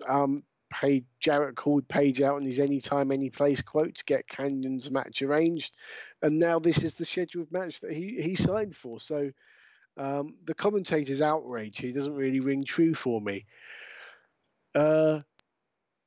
We now have a fresh Jarrett brawling around the arena with a tired, bloody Page, and this is an ECW-style brawl, which, as I said, was very popular at the time. Page stands up on the commentary table, DDTs on him onto it, but not through it. Page does seem to be having a second wind. He gets back onto the table to hit a diamond cutter, but Jarrett shoves him off, and the disorientated Page lands and staggers into Tony Schiavone, who falls to the floor. Jarrett gets a chair and nails Page in the ribs, and the scene is looking suitably chaotic. The action returns to the ring. It's all Jarrett. After a momentary fight back, Jarrett locks in a sleeper hold. Page starts fading again. Page is doing an amazing job of selling here with his eyes rolling back into his head. But then Page gets some kind of energy spurt out of nowhere, lands a twisting, jumping DDT. Both men are down. Page drapes his arm across him for a 2 count, and the crowd are well and truly into it, chanting DDP loudly. It's Page on the offense getting 2 counts, but then he gets pulled out of the ring by Canyon, who reappears out of nowhere. Page then gets a chair across the head, somehow rolls a shoulder up for a 2 count. Jarrett can't believe it. Canyon gives Jarrett his guitar, but Jarrett accidentally hits Canyon, not Page, with it after an exhausted Page staggers back into Canyon. Page then hits a diamond cutter out of nowhere for a 3 count to a huge pop. Great stuff to me. What do you make of it? Yeah, I ate all this up with a spoon, and that was when it happened. And when I've watched it since, I ate it all up with a spoon. Came with WWE Network, ate it all up with a spoon. I'm a fan of DDP. I'm a fan of Jeff Jarrett. I'm a fan of Canyons.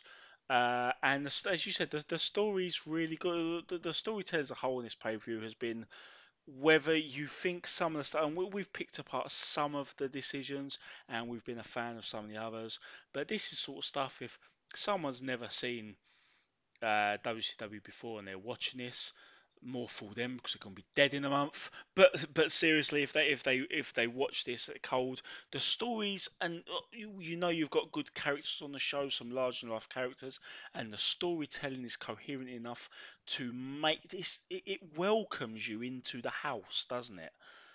You know, you want something to. I know the obsession with wrestling is to have something catch your eye, but storytelling like this will not just open the door, it will bring you in, pour you a drink, and make you feel at home on the couch and make you want to stay for a while. And they accomplish this with two very good matches. What you expect from a micromanager like Page, working with two workhorses like Kane and Jarrett. But even when you said about the commentators having false outrage. No, I thought the outrage was pretty legit, and that's what I loved about this. Is you had a babyface being a babyface, you had a heel being a heel. At the end of the day, what they did was legal because he said anytime, any place with babyface bravado that was prompted by Canyon sneak attacking him on Nitro. So they've instigated this. They've got his bravado going. He said something like this, and I've used it against him. Yeah, if you think about it, Dean, if you said to me, look, Liam, I love you, mate, because for those listening, Dean tells me he loves me all the time, just not on the show. And if you say, look, I love you, mate, anytime you want to come around, you be my guest. My house is your house, anytime you want. And if I took him up on that by showing up at midnight when he's got work the next morning and helping myself to all stuff in his fridge, yeah, I don't think Dean would be too happy with that, even though he technically said any time. Not after last time. Exactly, and I'm using a Yeah. real example for this, and this is why I'm so sure of myself in this situation. but yeah, you've got baby faces being baby faces with baby face flaws. They're not complete schmucks. They've got fair game babyface flaws, bravado, making mistakes with what they say because they're so angry they've just been jumped by the bad guys. Bad guys then use that to their advantage, put them in this situation where Canyon, the guy who needs the win, gets a win. And Jarrett, the guy who doesn't, because after the failed world title runs, he's pretty much established as a B plus level guy. A wrestler. If those two carried on for another 5 years, he would have been working against top guys the whole time, but never in the main event, never as the world champion again. Although in my fan fiction, I took that as a challenge and made him world champion anyway. Uh, just went to make it better than the first four he had in 2000 under Russo. Which is not exactly a high bar. But the writing of it, the storytelling, the booking was absolutely spot on. And as you said, aside from the tropes, and yeah, this is 2001, so you're going to have a hell of a lot of brawling on the outside and cheating spots being repeated without much care or thought process. Other than that, it's really enjoyable wrestling. Yeah, I mean, I think the only thing that was missing from this match, probably, and this is where my experience and bias comes into things, I guess, is that you could have done here with the heel commentator, who would therefore, who would basically be defending quite legitimately and reasonably defending what Jarrett and Canyon have done, because ultimately, the heels have outsmarted the babyface, but the babyface is in peril, and the babyface ultimately gets the victory in the end. So Jesse Ventura would have been perfect. There's a dozen different types of heel commentator. Jesse Ventura loved to take an inch of fair logic in favour of the heel and run a mile with it. He would love coming across very coherent and put together a fair argument for the heels, but you could tell there was a little glint in his eye and a smirk on his face that he got to defend the heels even though they were doing heel things. But he would take the logic of this situation, Page said, anytime, any place, and he would really run with that. So yeah, I'll make you right. He kind of needs that. You also need a babyface commentator who's going to stand up to him and say, well, look, they're exploiting that. if they want to win the match, why they feel like they need to set him up with 2 matches in a row. They're trying to pull a fast one, and then you've got your back and forth, and whenever they are doing their little filler spots in the match, you've got the commentator to get them through it. But this was another example. I know we've said it before, but this was another example where it really hammered home how much of a huge, naturally created, organic babyface DDP had become by this point. Yeah. And the fact that we've got this storyline where the baby faces are getting run out of town one by one and he's still standing there, it emphasizes it even more. Well, that's one of the main reasons they're making him look strong here, is because for the next month, the final month almost of WCW, he's going to be the last man standing. He's going to be the next challenger after what happens in the main event on Scott Steiner's Reign of Terror. And to be honest, even though we do have the main event coming up, for me, especially the last time I watched this, because I'm aware I've watched this pay-per-view several times. The last time I watched this, I'll be honest, I switched it off after page 1 against Jarrett. That was my main event, because I know what's coming, and I don't want to do it. I don't want to talk about it. The only other thing I'd say about Page, I wish he'd wear something a bit more fancy than just plain black tights. He also had a really... Yeah. Were these the ones with the lightning bits on them? No, these were literally just plain black tights. Yeah, I think he did...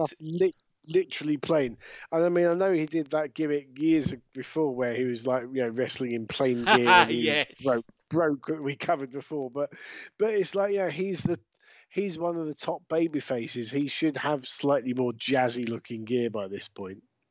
That's just a minor grumble. It's still better than stonewashed denim and taped ribs, because that look got cliche fast. That was like his entire US title era, wasn't it? But yeah, this was also the time he was using that. I don't know if because I'm guessing maybe they were getting lent on for copyright with the blatant Smells Like Teen Spirit ripoff, but for his last 4 months in WCW, he used a different theme tune, which I kind of liked. Nowhere near as good as... No, see, I saw that on the network, and I just thought that was a network dubbing over the music job. If I remember correctly, they may not have even dubbed over this. Ah, fair enough. Okay. There you go. I can't remember. New. Like, it was Super Bowl. I have to go back and look. Another excuse to watch the 2001 pay-per-view. But yeah, the theme he did use for the last 4 months was... I'm guessing they must have had pressure, or maybe it's because the company's back to phone, they're thinking, the Turner execs going, right, we're not going to do anything that's going to provoke anyone. Just bail out of any potential costly things because we want to sell this fucking company fast. So maybe it had to do with that. But I liked it. It was cool. It's hard to track down the song because it's either by a band called Dog and the song is called Fat, or it's by a band called Fat and the song is called Dog. But with such basic names like that, yeah, try Google searching that. Just get a bunch of bulldog pictures. It's true, I've tried it. Because I do like, but you can find it on YouTube. Instrumental he used, and the one with the words, which is what it was derived from. But yeah, I didn't mind it. But that's a wild tangent. Yeah. Okay. I'm just trying to delay getting to this fucking match. It's time for our main event. No, it's not. Yeah, time for the main event. We still don't know if Kevin Nash is here, apparently. Imagine if they just said, no, he's not here, sorry, and that was the end of the pay-per-view. Although actually that might have been better. We get a video package showing the events leading up to this, including Scott Steiner attacking Nash's knee with a lead pipe, sending him to hospital, which was the last time anyone had seen him. Flair's music hits. It's time for an announcement, maybe. Even though he's a heel who's just trying to destroy all baby faces, he's still getting cheered. But no, it turns out he's just here to join the commentary desk. And it's time for our old pal, Michael Buffer. So it is match number 9, or match number 10, I suppose. Main event for the WCW World Heavyweight title. Scott Steiner, the champion, with Midajah, his valet, because everyone had a valet at this point in WCW, versus Kevin Nash. So Steiner comes out with Midajah, but sadly without a live tiger this time. Buffer announces how Sid Vicious, Booker T, and Sting have all disappeared since being defeated by Steiner. I suppose it's pretty certain that Sid's not coming back anytime soon. Steiner gets the mic and orders Buffer out the ring, so that was money well spent. He's literally done half a job. He's now claiming to have broken Sid's leg, which I thought was gravity that did it. But in case we had forgotten what happened to Sid, we get multiple replays of the most graphic injury in wrestling history. Lovely. Steiner invites Flair into the ring to announce what will happen to Nash if he doesn't show up. Well, I'm kind of thinking, well, if he's not here, he's going to have trouble teleporting to Nashville. But, if there's any place that Kevin Nash should be in, it's Nashville, surely. Oh, very good. Thank you very much. It took me ages to think of that. Flair gets out the envelope he's been carried around and reads out its contents, and he announces that the loser of this match tonight will leave WCW forever. I mean, don't worry, lads. You only got a month to hang on anyway. And hang on. So that is official because it was written on a letter and put in an envelope.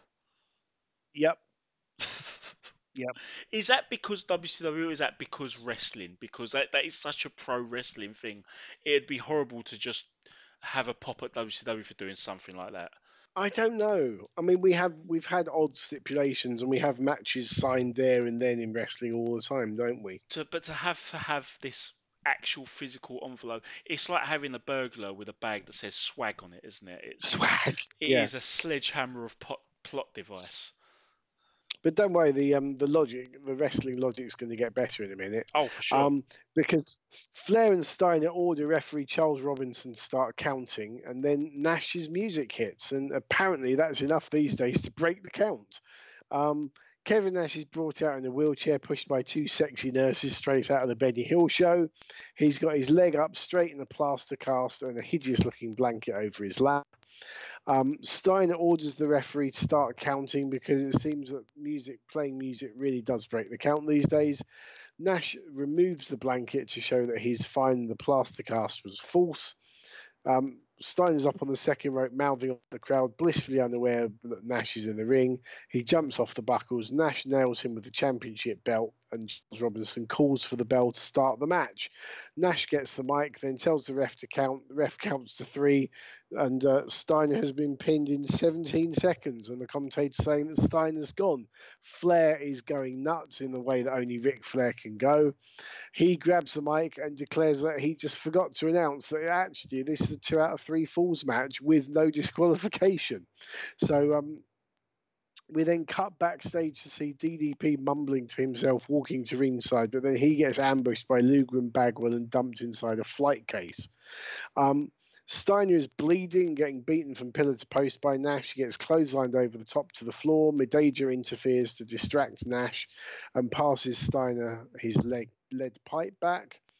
Now it's Nash's turn to be out like a light, and Steiner can't get Nash into the ring, so he orders Flair to announce that this is the Falls Count Anywhere match, and he pins him on the floor. It's 1-1 after 2.5 minutes. He then nails Nash with a pair of brass knucks. It must be pointed out as well that this match is being competed at a snail's pace. It's awful. Steiner breaks his own count to do press-ups rather than pin Nash and win the match, which makes no sense. Steiner goes for the knucks again, but Nash blocks it. He then lands a side slam. Both men are down. Flair leaves his commentary position to hand Steiner a chair, which he uses to clobber Nash over the side of the head. Now Nash is bleeding as well. He then gets Nash's deadweight body to the Steiner recliner, but Nash revives, fights back, and dumps Steiner out of the ring. Nash gets a 2 count with a choke slam. Midajah jumps in the ring and unsuccessfully tries to take down the ref.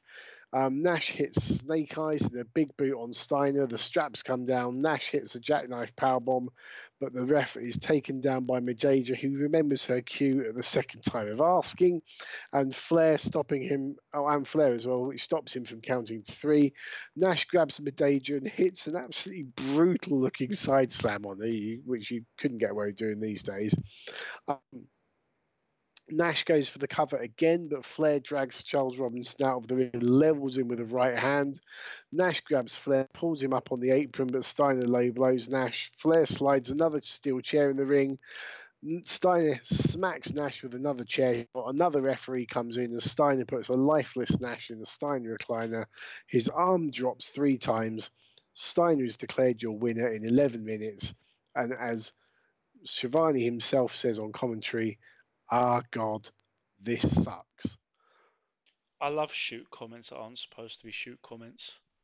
In the immortal words of Scott Keith, because that really does sum this up.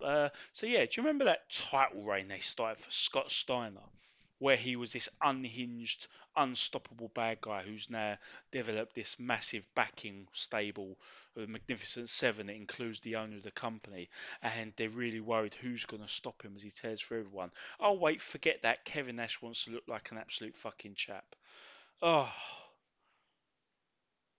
I'm so glad this was Kevin Nash's last match in WCW. It's such a shame that the company only got 5 weeks without him afterwards. This whole thing. I mean, we've talked about the number of cliche things from this era that are all over this show, and that stands true. But the worst thing is that so many of them are visible in this match alone. You've got the Steve Austin Dude Love match where the owner makes up the rules on the fly that got done to death after those two had a great match at Over the Edge 98.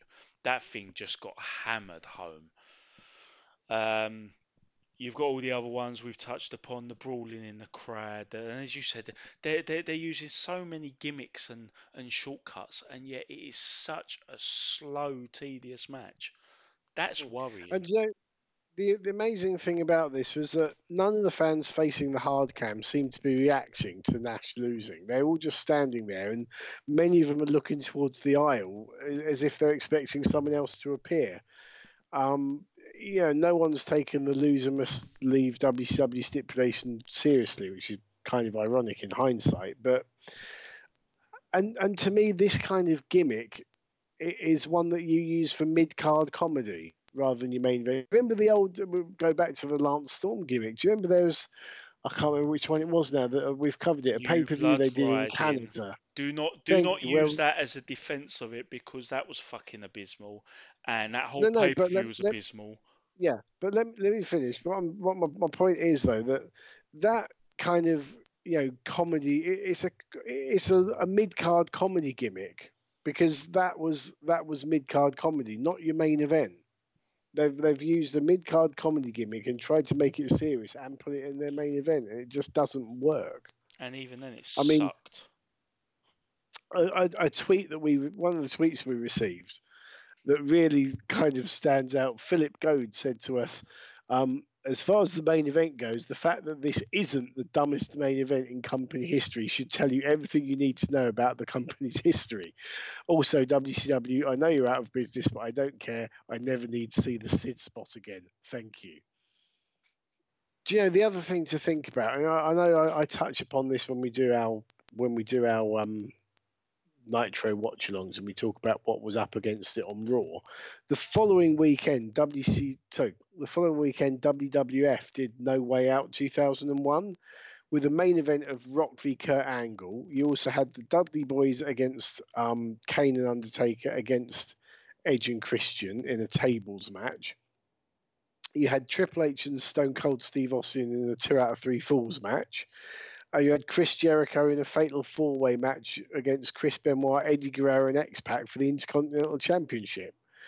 So you look at that lineup, and you look at this lineup, and which one are you going to want to watch?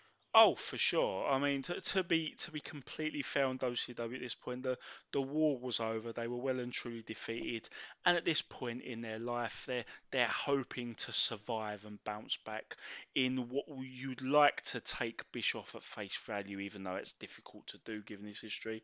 Take him at face value and assume that when he says the company would literally reboot and start from the ground up, that they would accept their role as number 2 company and just look to turn a profit because the potential to make money was there, and they had the stars and they had the ability to. So if you just avoid the comparison of what is a triumphant WWE having, that No Way Out Cole's amazing. It was one of their best ever pay-per-views.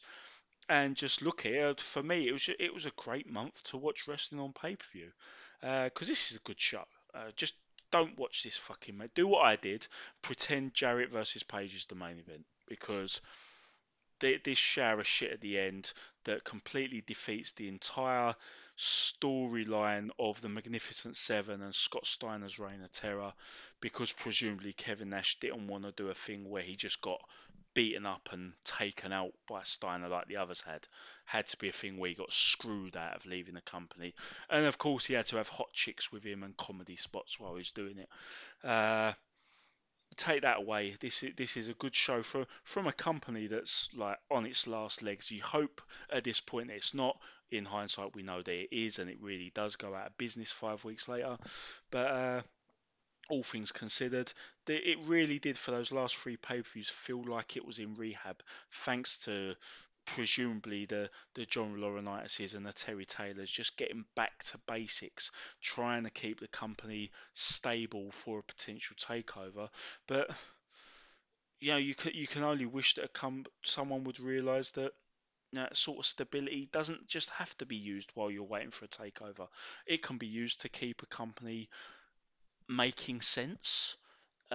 Making people, as we said earlier, making people who see it for the first time want to watch more of it, and then the potential to make stars with these big tall guys and the $1 million bodies. You might be able to make that work when the show's not putting everyone off. Fair point indeed. For me, best match was Page v Jarrett / Canyon. Worst match was the main event, and a close second on best match was the cruiserweight title match between Chavo and Ray. Yeah, there was just so much about this show that was just easy to follow. The storylines, decent matches. Nothing about this show was amazing, but everything but the main event could be looked at in a way where you say that was good. I'd watch a bit more of that. And this is what they badly needed in '99 when they started to fall behind WWE, but no, they're too short-sighted, to see that. But even though it fills me with mixed emotions and a tinge of sadness of what could have been, I'll always watch these 2001 pay-per-views. I'll watch them every couple of years at worst, and there's plenty to be happy about. Cool. So for the first time in a little while, Dean, I'll be saying this, but it is time for a theme song. And yes. The last time, because we don't when we first started doing this, it was me and you doing pay-per-views, and we'd alternate between who picks the theme. Then we started having guests on. We let the guests pick, which is fair enough. Then we started doing watch-alongs, and I think the first watch-along I picked a theme just because I wanted to shoehorn Elix Skipper's awesome theme in. But we kind of just thought, we won't do the themes for watch-alongs. So it's not often we get the chance to pick a theme ourselves. But here we are doing a pay-per-view episode, and there's no guest.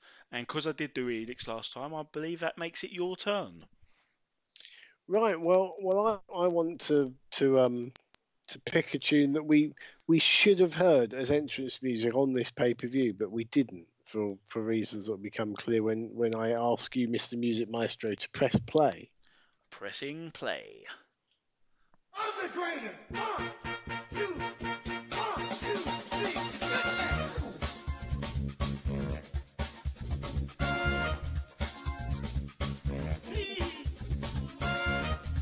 the greatest.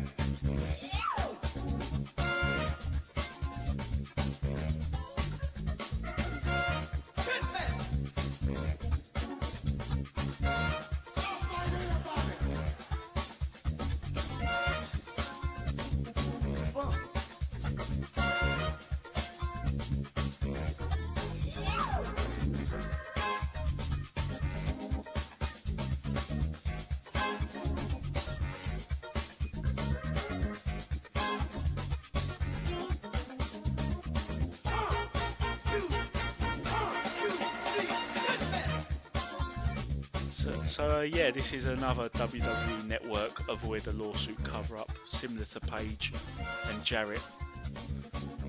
It's the cat. Yeah, and I can't believe it's taken us so long to get his theme song, because this is because WCW, but it's also the Ernest Miller Appreciation Podcast. Indeed, he is I don't even know if he's a guilty pleasure. He's a pleasure. It's my good friend Vikram Sangar, who is a man with many connections in pro wrestling in this country. He got a sign on that Nitro we were talking about. He got a sign on TV of I paid to see the cat dance, I believe was his sign. But I mean, yeah, we've said before, the cat was not the greatest wrestler in the world, despite his proclamations that he was the greatest wrestler in the world. But my God, he was entertaining. He was always entertaining. He really always was. fun. And it's typical, like with a lot of things, it's a common theme that he managed to find his feet just as the company was reaching the end of the road.